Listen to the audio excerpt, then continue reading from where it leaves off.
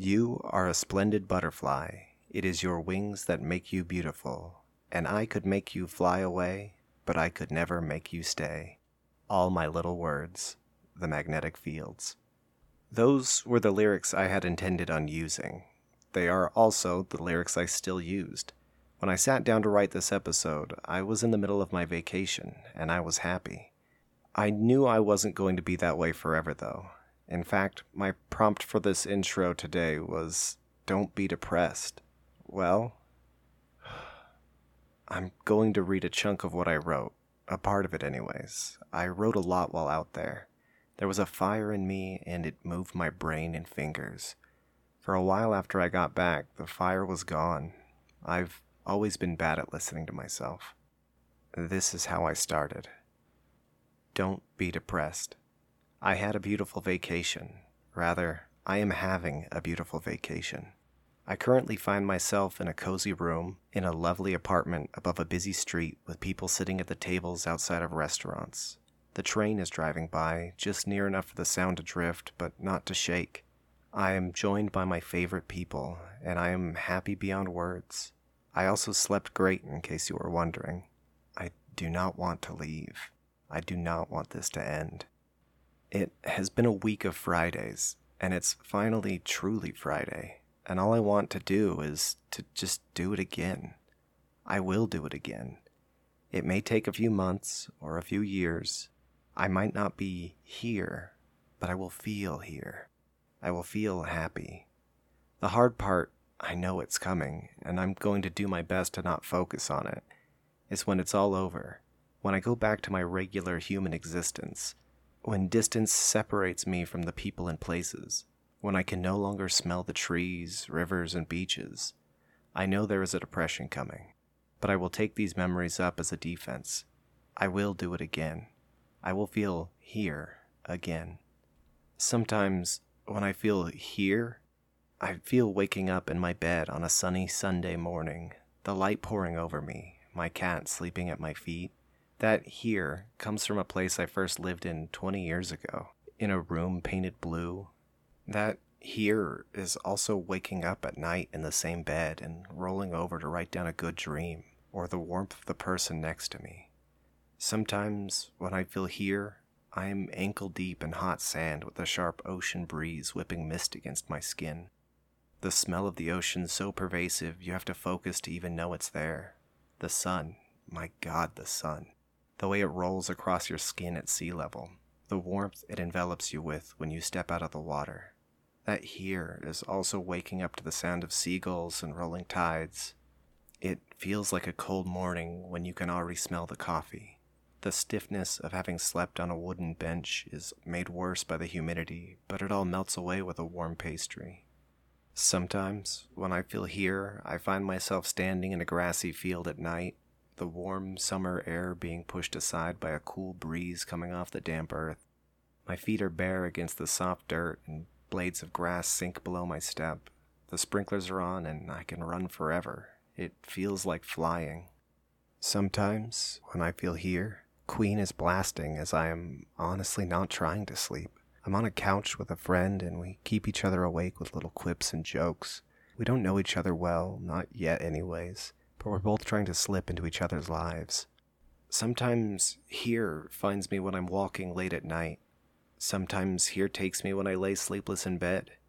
Sometimes here is when I can't find the motivation to read or write, but still need an escape. Sometimes I go looking for here and I can't find it. Sometimes I slip away without thinking about it. But right now, here is here. Laying on a rug next to a sleeping friend, I didn't have to go anywhere to find here today. I have been here the whole time. Well, this whole week at least.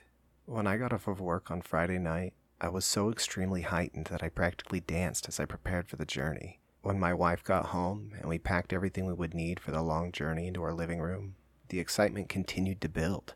We had initially planned on waking up crazy early, but that got scrapped at the last minute as sleep was hard fought in our present condition. Still, we woke before the sun and traveled through the mountains, deserts, canyons, fields of rocks, dancing trees, oil pumps, and wine grapes. From the time we arrived in Monterey, I was here. I could smell the ocean long before we got to our first major destination, and I nearly cried when I finally spied it. When we pulled up to the familiar roads and a place I feel here every time I'm there, I had to draw in deep breaths that carried with them ocean air. Reuniting with my best friend is always a moment that I feel throughout my entire person. Seeing her fills me, and the thought of being with her for a week removed any and all fatigue from the day's trip. I was ready to go, and go we did. We walked the salt-perfumed town towards a delightful dinner. Coastal town seafood is tough to beat, tougher still when shared with the people you love. A while later, we went down to an ice creamery and stocked up for our walk. The moment my feet sunk into that sand, I was shocked back to life. The fog was rolling in, the sun was setting behind a gray wall, and the waves were rising slowly up the sand. Myself and the two most important people in my life walked and talked and let the tide wash our feet. We watched birds dive as the fishing boats lit their spotlights over the water. I felt like I could run forever. Eventually, we turned in and wound down our first day. I slept better that night than I have in a long time, and I wake up just in time to eat our leftover sushi. Somebody did go a little heavy on the soy sauce. Afterwards, we wrangled some cats and loaded the car and set out. We made a brief attempt at purchasing garlic wine, but due to the early hour, we found no opportunity. We did meet up with some fellow travelers making the same route as us, only in the opposite direction. More friends we hadn't seen for a year. A brief but lovely exchange of words and burgers and espresso-flavored shakes later, we had to part ways. The drive was long, but we were together and empowered by that fact. As we neared Oregon, we came across Mount Shasta, a place I had never even heard of before spotting the signs for it. Long before we saw the mountain itself, we were stuck behind a line of traffic. As we looked ahead towards our destination, we saw a wide line of sparkling lights above the mountain. We joked about aliens and didn't think anything of it. Then, as we passed through a small town near the mountain proper, we found a series of strange alien paraphernalia. By that I mean t-shirts with cartoon depictions of UFO sightings. We just stared at them and pointed at one another. We laughed and moved on, but as we drove and laughed, we couldn't explain what we had seen.